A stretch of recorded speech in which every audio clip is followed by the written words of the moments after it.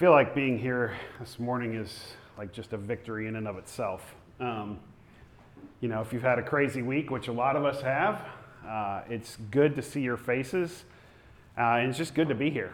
So we are back in the book of Luke. We took a break for Advent, and now we're coming back to it. And so we're going to dive into it, and I'm going to give you a little bit more context of where we are, just to kind of help set us back up. But in 2021, I try and read a number of books each year. I inevitably fail the number that I want to read.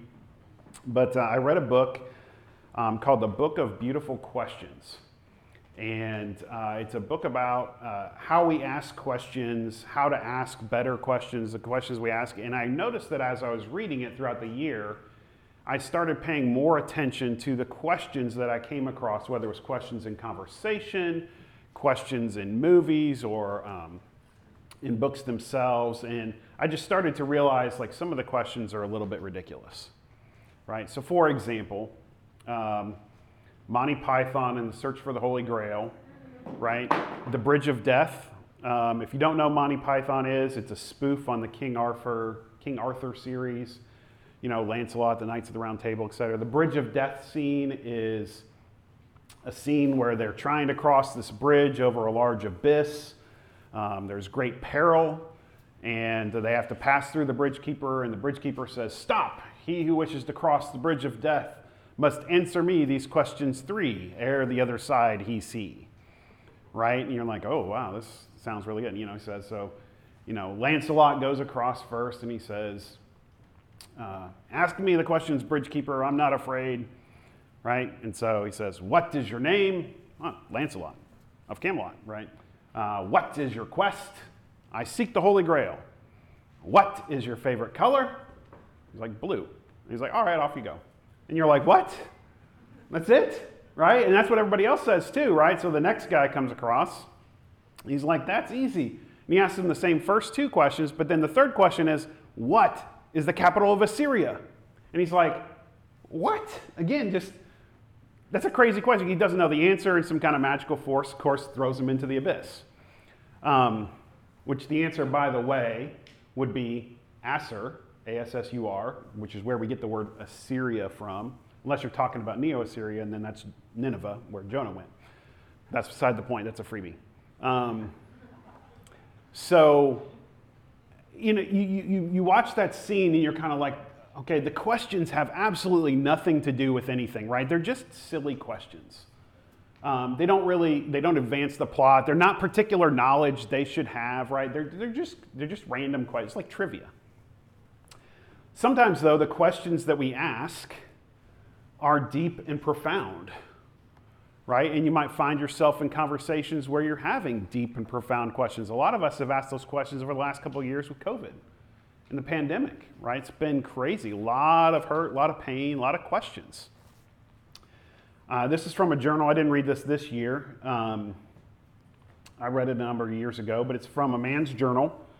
Right after his wife died, he wrote for a number of years as part of that process, and he says this. He calls it, his wife's name is H in the journal, okay, just an abbreviation. He says, "Can I honestly say that H now is anything?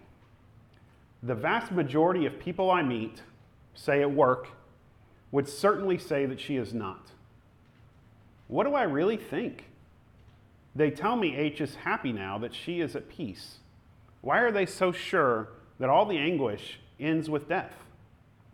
More than half the Christian world and millions in the East believe otherwise. How do they know that she's at rest?" He's referring to the doctrine of purgatory, which we don't believe is scriptural. If you want to know more about that, I'll talk to you after the service. And then he asks this, those are all in of themselves very profound questions that are really good and right to grapple with. But then he asks this question at the end, which I think it just is, again, incredible. "And are all these notes the senseless writings of a man who won't accept the fact that there is nothing we can do with suffering except to suffer it?" Wow, what a good question to think about. And when we think about the questions that we ask God, which is what we come across in our passage. We got questions that are being asked of Jesus, right? And we'll talk about those questions in a second. When we think about them, we could separate the questions we ask into kind of two broad camps. There are questions that we ask that are designed, or at least maybe not even consciously designed, but they're designed to keep God at a distance, to push God away, because we want a particular answer, or maybe we want to put God in a box, or maybe we want just to not address that area, right? A lot of times we ask those questions about sin struggles in our life, kind of along the lines of the questions like what Satan asked Eve. Did God really say, like, God, do you really care if I struggle with this? Do you really care if I give into sin right now? Do you really care about these things? And then there's another camp of questions, which are the questions that are designed to invite God in. They're questions that bring him into our suffering, bring him into our pain, bring him into our thoughts, and invite him to give us a response that open ourselves up. When we think about the song that we sung, Jesus, I Come, right? They're questions that invite him to come and just say, okay, what do you want to tell me, right? They open ourselves up. And so we're going to look at those kind of two broad categories of questions as we think about this passage. We're going to go through first and look at the details of the different questions because that's important, right? But I want to take a step back then and say, okay, that's the content of what's in the passage, but what's really going on with all the questions, right? So that's how we're going to look at our text this morning. We'll look at the three questions and their content, and then we will talk about kind of the overarching thing of what's going on. So let's pray as we get started. Father, would you be pleased to minister your Spirit to us, that he would do the work that Jesus promised in John 14, that the Spirit would guide us into all truth this morning.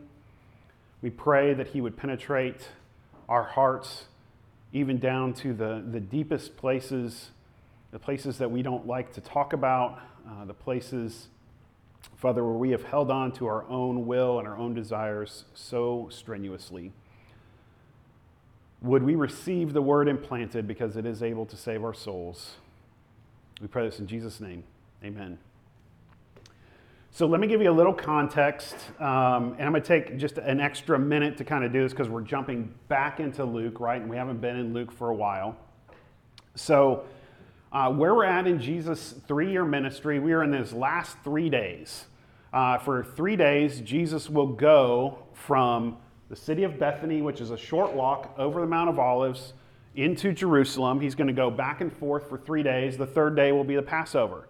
The first day, he cleanses the temple, right? He gets angry, he throws things around, comes back, he's teaching along the way. The second day, he goes in and he teaches all day in the temple, and that's where we are at. Okay, so he's teaching in the temple, he's teaching with authority, and people have no idea how he's doing this. They're stumped. And the characters in our story, right, there's several mentioned, the scribes, the chief priests, the Sadducees. So let me tell you a little bit about who the characters are right now. There are three main groups who teach the law in Judaism at the time of Jesus. You probably have heard their names, right? The Pharisees, the Sadducees, and the priests. You could think about them, though this is not a one-to-one analogy, but you could think about them like different denominations. They represent different interpretive traditions of the Old Testament. So they believe different things. Like it says in verse 28, the Sadducees don't believe in the resurrection, as an example, right? So they're different interpretive traditions.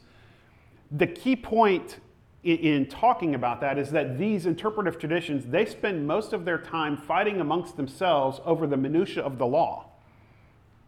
But now they are united in their opposition against Jesus, right? They're working together. They're collaborating because they're saying, okay, I know we've got our differences, Pharisee, but dude, Jesus is the real problem, right? And so that's what's going on here. The scribes and the chief priests are kind of meta groups, okay? So if you've got those three groups, chief priests is kind of, it's fairly self-explanatory, right? It's kind of the most important people of the priestly, of the group of priests. The scribes were people who were responsible for copying down, right, both scripture as well as rabbinic teaching amongst those three groups. So another kind of subgroup of that. But they did a lot of teaching on the law because they spent the whole day copying it. And as part of the copying process, they actually read it aloud to make sure that what they were copying was, the right thing. So those are our players. That's who's coming in there. And they are trying to trap Jesus in something because they are seeking to destroy him, right? So let's look at the first question, which comes in verse 21. It says, so they asked him, "Teacher, we know that you speak and teach rightly, and you show no partiality, but truly teach the way of God." Now let me just say, you don't have to be the Son of God to wade through that bunch of garbage, right? Like, you want to talk about buttering somebody up. I mean, come on, right? We know, teacher, you teach the truth. Like, you see right through it. But Jesus, of course, understands that. So it's just amusing. Is it lawful for us to give tribute to Caesar or not? But he perceived their craftiness and said to them, "Show me a coin." "And whose likeness is inscription?" They said, "Caesar's." And he said, "Then render to Caesar the things that are Caesar's. Pay to Caesar what's Caesar's, and to God the things that are God's." This is a common teaching even from the Old Testament. It's not even really a question. It's not even a good question in that sense. They're trying to trick him because they want to be able to charge him, right, with something that they can bring before the court, right? That's the whole point of what they're asking. So they bring Caesar into the equation. But for anyone who studies the Old Testament, it's not even really a question, right? If you think back, I don't know how many years ago it was now, we went through Samuel, but 1 Samuel 8, when Israel asks for a king, Samuel warns them and says, if you want a government, if you want a formal government over you, guess what it's going to cost you? It's going to cost you your sons. They're going to go into the army. It's going to cost you your servants. Your servants are going to go and serve in the house and the courts of the king. It's going to cost you your daughters who are going to marry the king's sons. It's going to cost you 1/10 of everything that you own because the king's going to take it. Because the government exists in part to protect its people. You have to pay for that. That's how it works. This hasn't been said yet, but it echoes the words of what Paul would say in Romans 13, where he literally says, for this reason, for the work of the government, you pay taxes. Right? Because it's how it works. It's how God has set up the institutions to work. So it's not even really a good question. But for us, right, you ask the question, I've been asked many financial questions over the years when it comes to taxes, whether it's, Dan, can I take a ministerial exemption to, FICA, for example, right? Can I opt out of Social Security? Questions that are asked about different things around, well, should we pay this tax? I want to pay these taxes, but I don't want to pay these taxes, right? Scripturally, right, we're called to submit to the law. We're called to support the government in that way. It's not even a question, right? If we don't like the law, then we should seek to change the law. We should pursue all means of that. But in terms of actually submitting to it, I'll ask you this question. Do you think when Jesus said that the Roman government was particularly fair in how it taxed its citizens? Do you think that was a reality? Because it's not, right? And I have not read, I'm not an expert in Roman taxation law.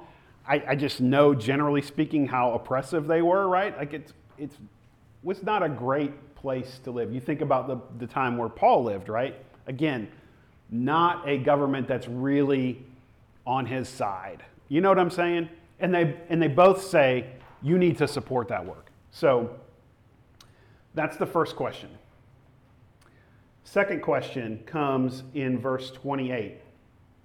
This is the Sadducees, and they deny that there's a resurrection. So they ask him a question about the resurrection, right? Again, thinking that they're going to trip him up. Teacher, Moses wrote for us that if a man's brother dies, having a wife but no children, the man must take the widow and raise up offspring for his brother. And then he goes on and gives a scenario where a woman is married to 7 brothers, and he asks, whose wife in the resurrection will she be? What the Sadducees are talking about there is the law of levirate marriage. It's a big word, levirate, Levirate, levirate. And it's from Deuteronomy 25. I want to read it to you. So that you know what they're asking Jesus about, right? This is a very common practice in the Old Testament. It's from Deuteronomy 25. And I'm going to read verses 5 to 10, just so you can understand, because it's a great passage. I love this passage. You'll see why in a minute. If brothers dwell together and one of them dies and has no son, the wife of the dead man shall not be married outside the family to a stranger. Her husband's brother shall go into her and take her as a wife and perform the duty of a husband's brother to her. And the first son whom she bears shall succeed to the name of his dead brother, that his name may not be blotted out of Israel. And if the man does not wish to take his brother's wife, then his brother's wife shall go to the gate to the elders and say, my husband's brother refuses to perpetuate his brother's name in Israel. He will not perform the duty of a husband's brother to me. Then the elders of his city shall call to him and speak to him, and if he persists, saying, I do not wish to take her, then his brother's wife shall go up to him in the presence of the elders and pull his sandal off his foot and spit in his face. Sorry. I cannot make it through that. I've tried to make it through that without laughing. That's why I love this one. You can't make this stuff up. Pull his sandal off and spit in his face. It's great. And she shall answer and say, so shall it be done to the man who does not build up his brother's house. And the name of his house shall be called in Israel, the house of him who had his sandal pulled off. I know, it's great, right? You don't get to read stuff like that every day. It's a strange practice to us, this idea. But at its heart, what it actually is a beautiful promise. It's a means of God's grace to perpetuate an Israelite's inheritance in the event that a wife is widowed and has no heir. It's actually protection for some of the most vulnerable people in Israel. They're about to go into the promised land, and this provision is to protect each individual family member, to say, no matter what happens, even if you're without an heir and you can't have somebody who can make you an heir, your name will be part of this inheritance forever, and I will protect you and look after you. And if somebody fails to do that duty, then they are going to come under public shame. Because that's how important it is. That's how important the promise is. So it's actually a beautiful promise that they're misreading. And Jesus is going to say, you're not only misreading the promise, asking this question, but it shows that you don't even understand marriage in the first place, nor do you understand the resurrection at all, right? God is the God of Abraham, Isaac, and Jacob. He's the God of the living. So you guys, you're missing a whole bunch of stuff here. And I want to say just a word about that, because there's a lot of questions when we read Jesus' response in Luke. How are we like the angels? What is that about, right? I've done a lot of individual study on that. If you want some resources to know more about that, I'm happy to give you some information on it. But here's what Jesus is saying. Jesus is saying, you're misunderstanding at its core what marriage is about. Marriage is for this life. Marriage is part of the creation mandate to be fruitful and multiply, to fill the earth with the worship of God. Okay? That's the purpose that marriage serves. But when the new creation comes, and I remove all the evil from the world, and all that's left are worshipers of God, then the purpose of marriage is fulfilled, right? The earth is now filled with God's glory. It is filled only with God's worship. It is done. It is finished. Beyond that, right, we know from Paul in Ephesians 5, marriage is a picture, a shadow of Christ's relationship with the church. But when the reality is present, the shadow is no longer needed. So whatever you think, and April and I had this discussion about when I was doing all this study in seminary, I said I did a lot of extended work on it. We would talk about this. She's like, I don't like the idea of you being not married to me in heaven. Like, I don't know what I think about that. It's a great question. But the true answer is, as much as April and I are often on the same page, it does not hold a candle to what it will be like to be known perfectly, fully by the Creator in perfect righteousness in the resurrection. It's far beyond it. He's in my mind. He understands my thoughts. He knows my heart. He's lived as a human. He knows everything infinitely more about me, even better than I know myself. It's a much more intimate, much more beautiful picture of that intimacy than marriage ever can present in this life. It's a shadow and a thought in that sense. So if you're not married, if you have been married and are now widowed, divorced, etc., like there are a lot of us who struggle with that. I myself didn't get married till I was 30, and my 20s were riddled with a lot of deep struggles about singleness and marriage. And I want to say, just look to the example of Jesus and Paul and see where marriage is going in the new creation to understand it is not the end-all be-all of the Christian life that you have to be married to be perfectly fulfill the righteousness of God. You don't have to do that, right? There is a value in your singleness. There is a value in what you are doing. And it is part of God's creation that it works out that way until it changes, if it does. Hopefully that is a good word for you. If that's a place where you have been, again, we'd love to talk more with you about it if that's something you want to talk about. So let's look at the third question. Third question comes in verse 41. So at this point, they won't even ask him any more questions, right? They're done. They're like, okay, we give up. We can't outthink you. So he asks them a question in return. He says, how do they say then that Christ is David's son? For David himself says in the book of Psalms, the Lord said to my Lord, sit at my right hand until I make your enemies a footstool. If David thus calls him Lord, then how is he his son? Right? It's a great question. And he's saying, you have studied the scriptures, right? You guys are all the teachers. You're the experts. So ask me this simple question. One of the most important Psalms, how do you explain this? How do you explain that David's son is also the Lord? They have no idea, right? But this is the promise, right? Of all the things that they should be thinking about, the thing they should be thinking about is, who is the Christ? Where is the Messiah? It's the promise for Israel. That's what their hope is in. And they're completely missing it. He's literally standing right in front of them.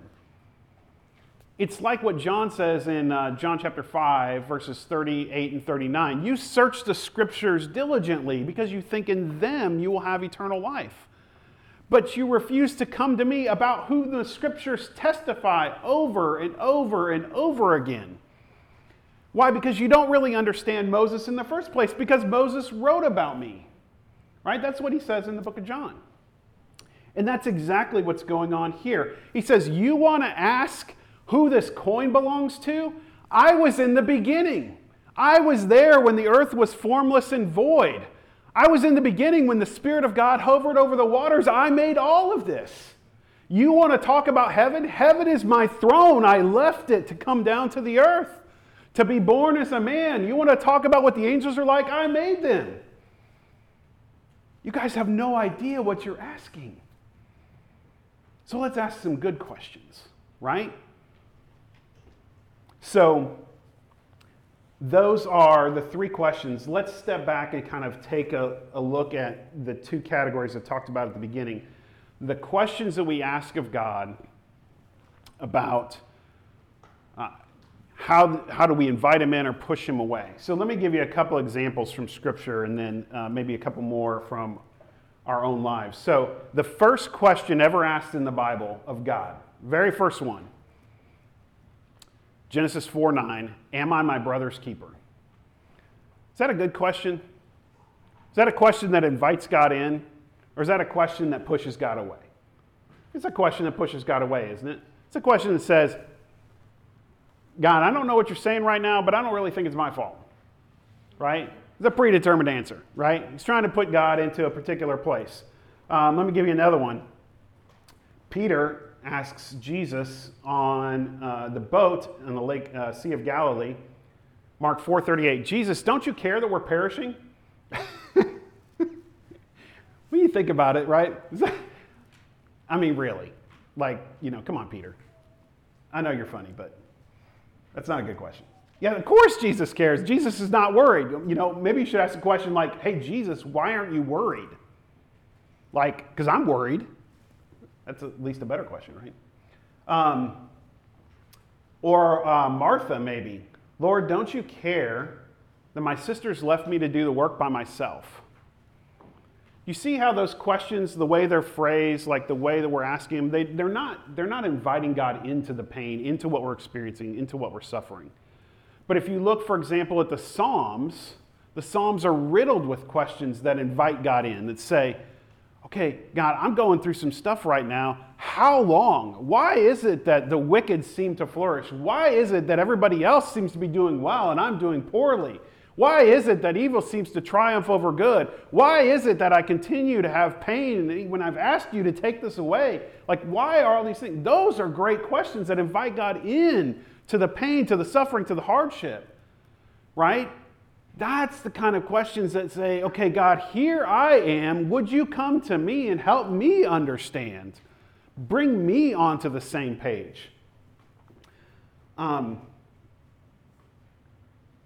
When I was single all those years, there was a stretch from like 23 to 28 or so where I was turned down for 13 first dates in a row. And I was in a bad place, right? And I was questioning everything, and it seemed so unfair. It seemed so vindictive of God to do that, especially when I saw people getting married and I was like, how can this person get married? I would be a way better husband than they would be, right? Don't tell me you haven't thought it. I know you've thought it. And again, is that a question that invites God in? Or is that a question that I was asking that pushed God away, that tried to get God to do what I wanted him to do, right, in that moment, to ease my pain and suffering? I think you know the answer to that. Paul Tripp says that I am deeply persuaded that we, just like the people in the Bible, are always asking and answering these 5 fundamental questions to God. So let me give them to you. First one, God, are you really good? Are you really good? Do you really, at your core, are you really good? When I'm going through this singleness, when I'm being turned down for these dates, are you really being good to me? That's a real question. Is it really good? Because it doesn't feel good. Number 2, God, will you do what you've promised? At the end of the day, when you say the meek will inherit the earth, are you really going to do that? Are you really going to come and right the wrongs that I've been experiencing my whole life and so many other people have? Are you really going to do that? Or are you going to change the parameters of the game 10 years from now, 20 years from now? Are you really going to do what you promised? And then related to that, number 3, are you really in control of that? Can you actually do it? Like you say, are you going to do what you promised? That's one question. But are you actually able to do what you've promised? Which is kind of related to question number 4, which is, are you powerful enough to do what you want? Do you have the power? And then let me draw you on deeper on that. If you have the power to do those things, then why sometimes don't you do it? Why do you let me suffer? Why do you let other people? Why do you let evil prosper? Wow, that's a great question. And the 5th one, which I have found, and it probably speaks to a lot of your stories personally, I hear it time and time again from people that I talk to, and that is, God, do you really care about me? Me. Like, am I, we talk about all this stuff in here. Am I really a part of this? Do you really have an individual thought about me? Who am I that you would have that thought? Do you really care about me? Do you really have my best interests at heart? For me, I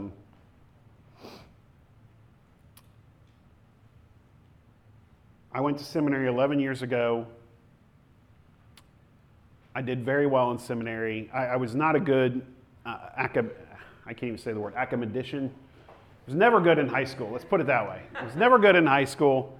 I was 3.3. I don't know, how many hundreds down in my class I was. But I did well in seminary, and I was surprised by that. I think maybe because it's the first time I was interested in something. And everybody was excited about my future. I was excited about my future. And I applied to PhD programs and to pastorates all around the country. And out of all of that, I got one single callback. One. And it's only because the church was literally 2 blocks from my house. One. And the first question the guy asked me in my interview was, why have you spent so much time in IT if you want to do ministry? And I didn't understand it at all. I didn't understand, and I didn't understand how to ask the questions, how to invite God into that. All I could think about was how angry I was at God. And when I graduated, I was filled with so much anger and all the other people who had what I thought I deserved. It's the difference between asking the questions that we want God to answer versus inviting God into those things and saying, God, what are you trying to teach me? What are you trying to do? How are you trying to grow me and to make me more after the image of your Son? So if you remember at the beginning, I mentioned that man's journal that I was reading to you about his wife.